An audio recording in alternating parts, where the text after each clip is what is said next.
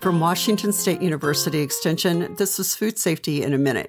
Did you know norovirus infections cost Americans $2 billion annually?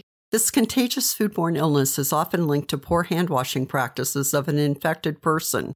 Billions of virus particles are shed from their GI tracts through vomit and feces onto their hands, then surfaces. Others touch contaminated surfaces, then food, and swallow the virus particles. Just a few ingested particles may cause illness. Prevention is simple. Start with effective hand washing. Before preparing food or eating, wash your hands for 20 seconds using soap and water, drying with a paper towel. It's also important to clean and sanitize surfaces and avoid sharing utensils or food. Visit the Centers for Disease Control and Prevention to learn about norovirus, including recommendations for cleaning and sanitizing.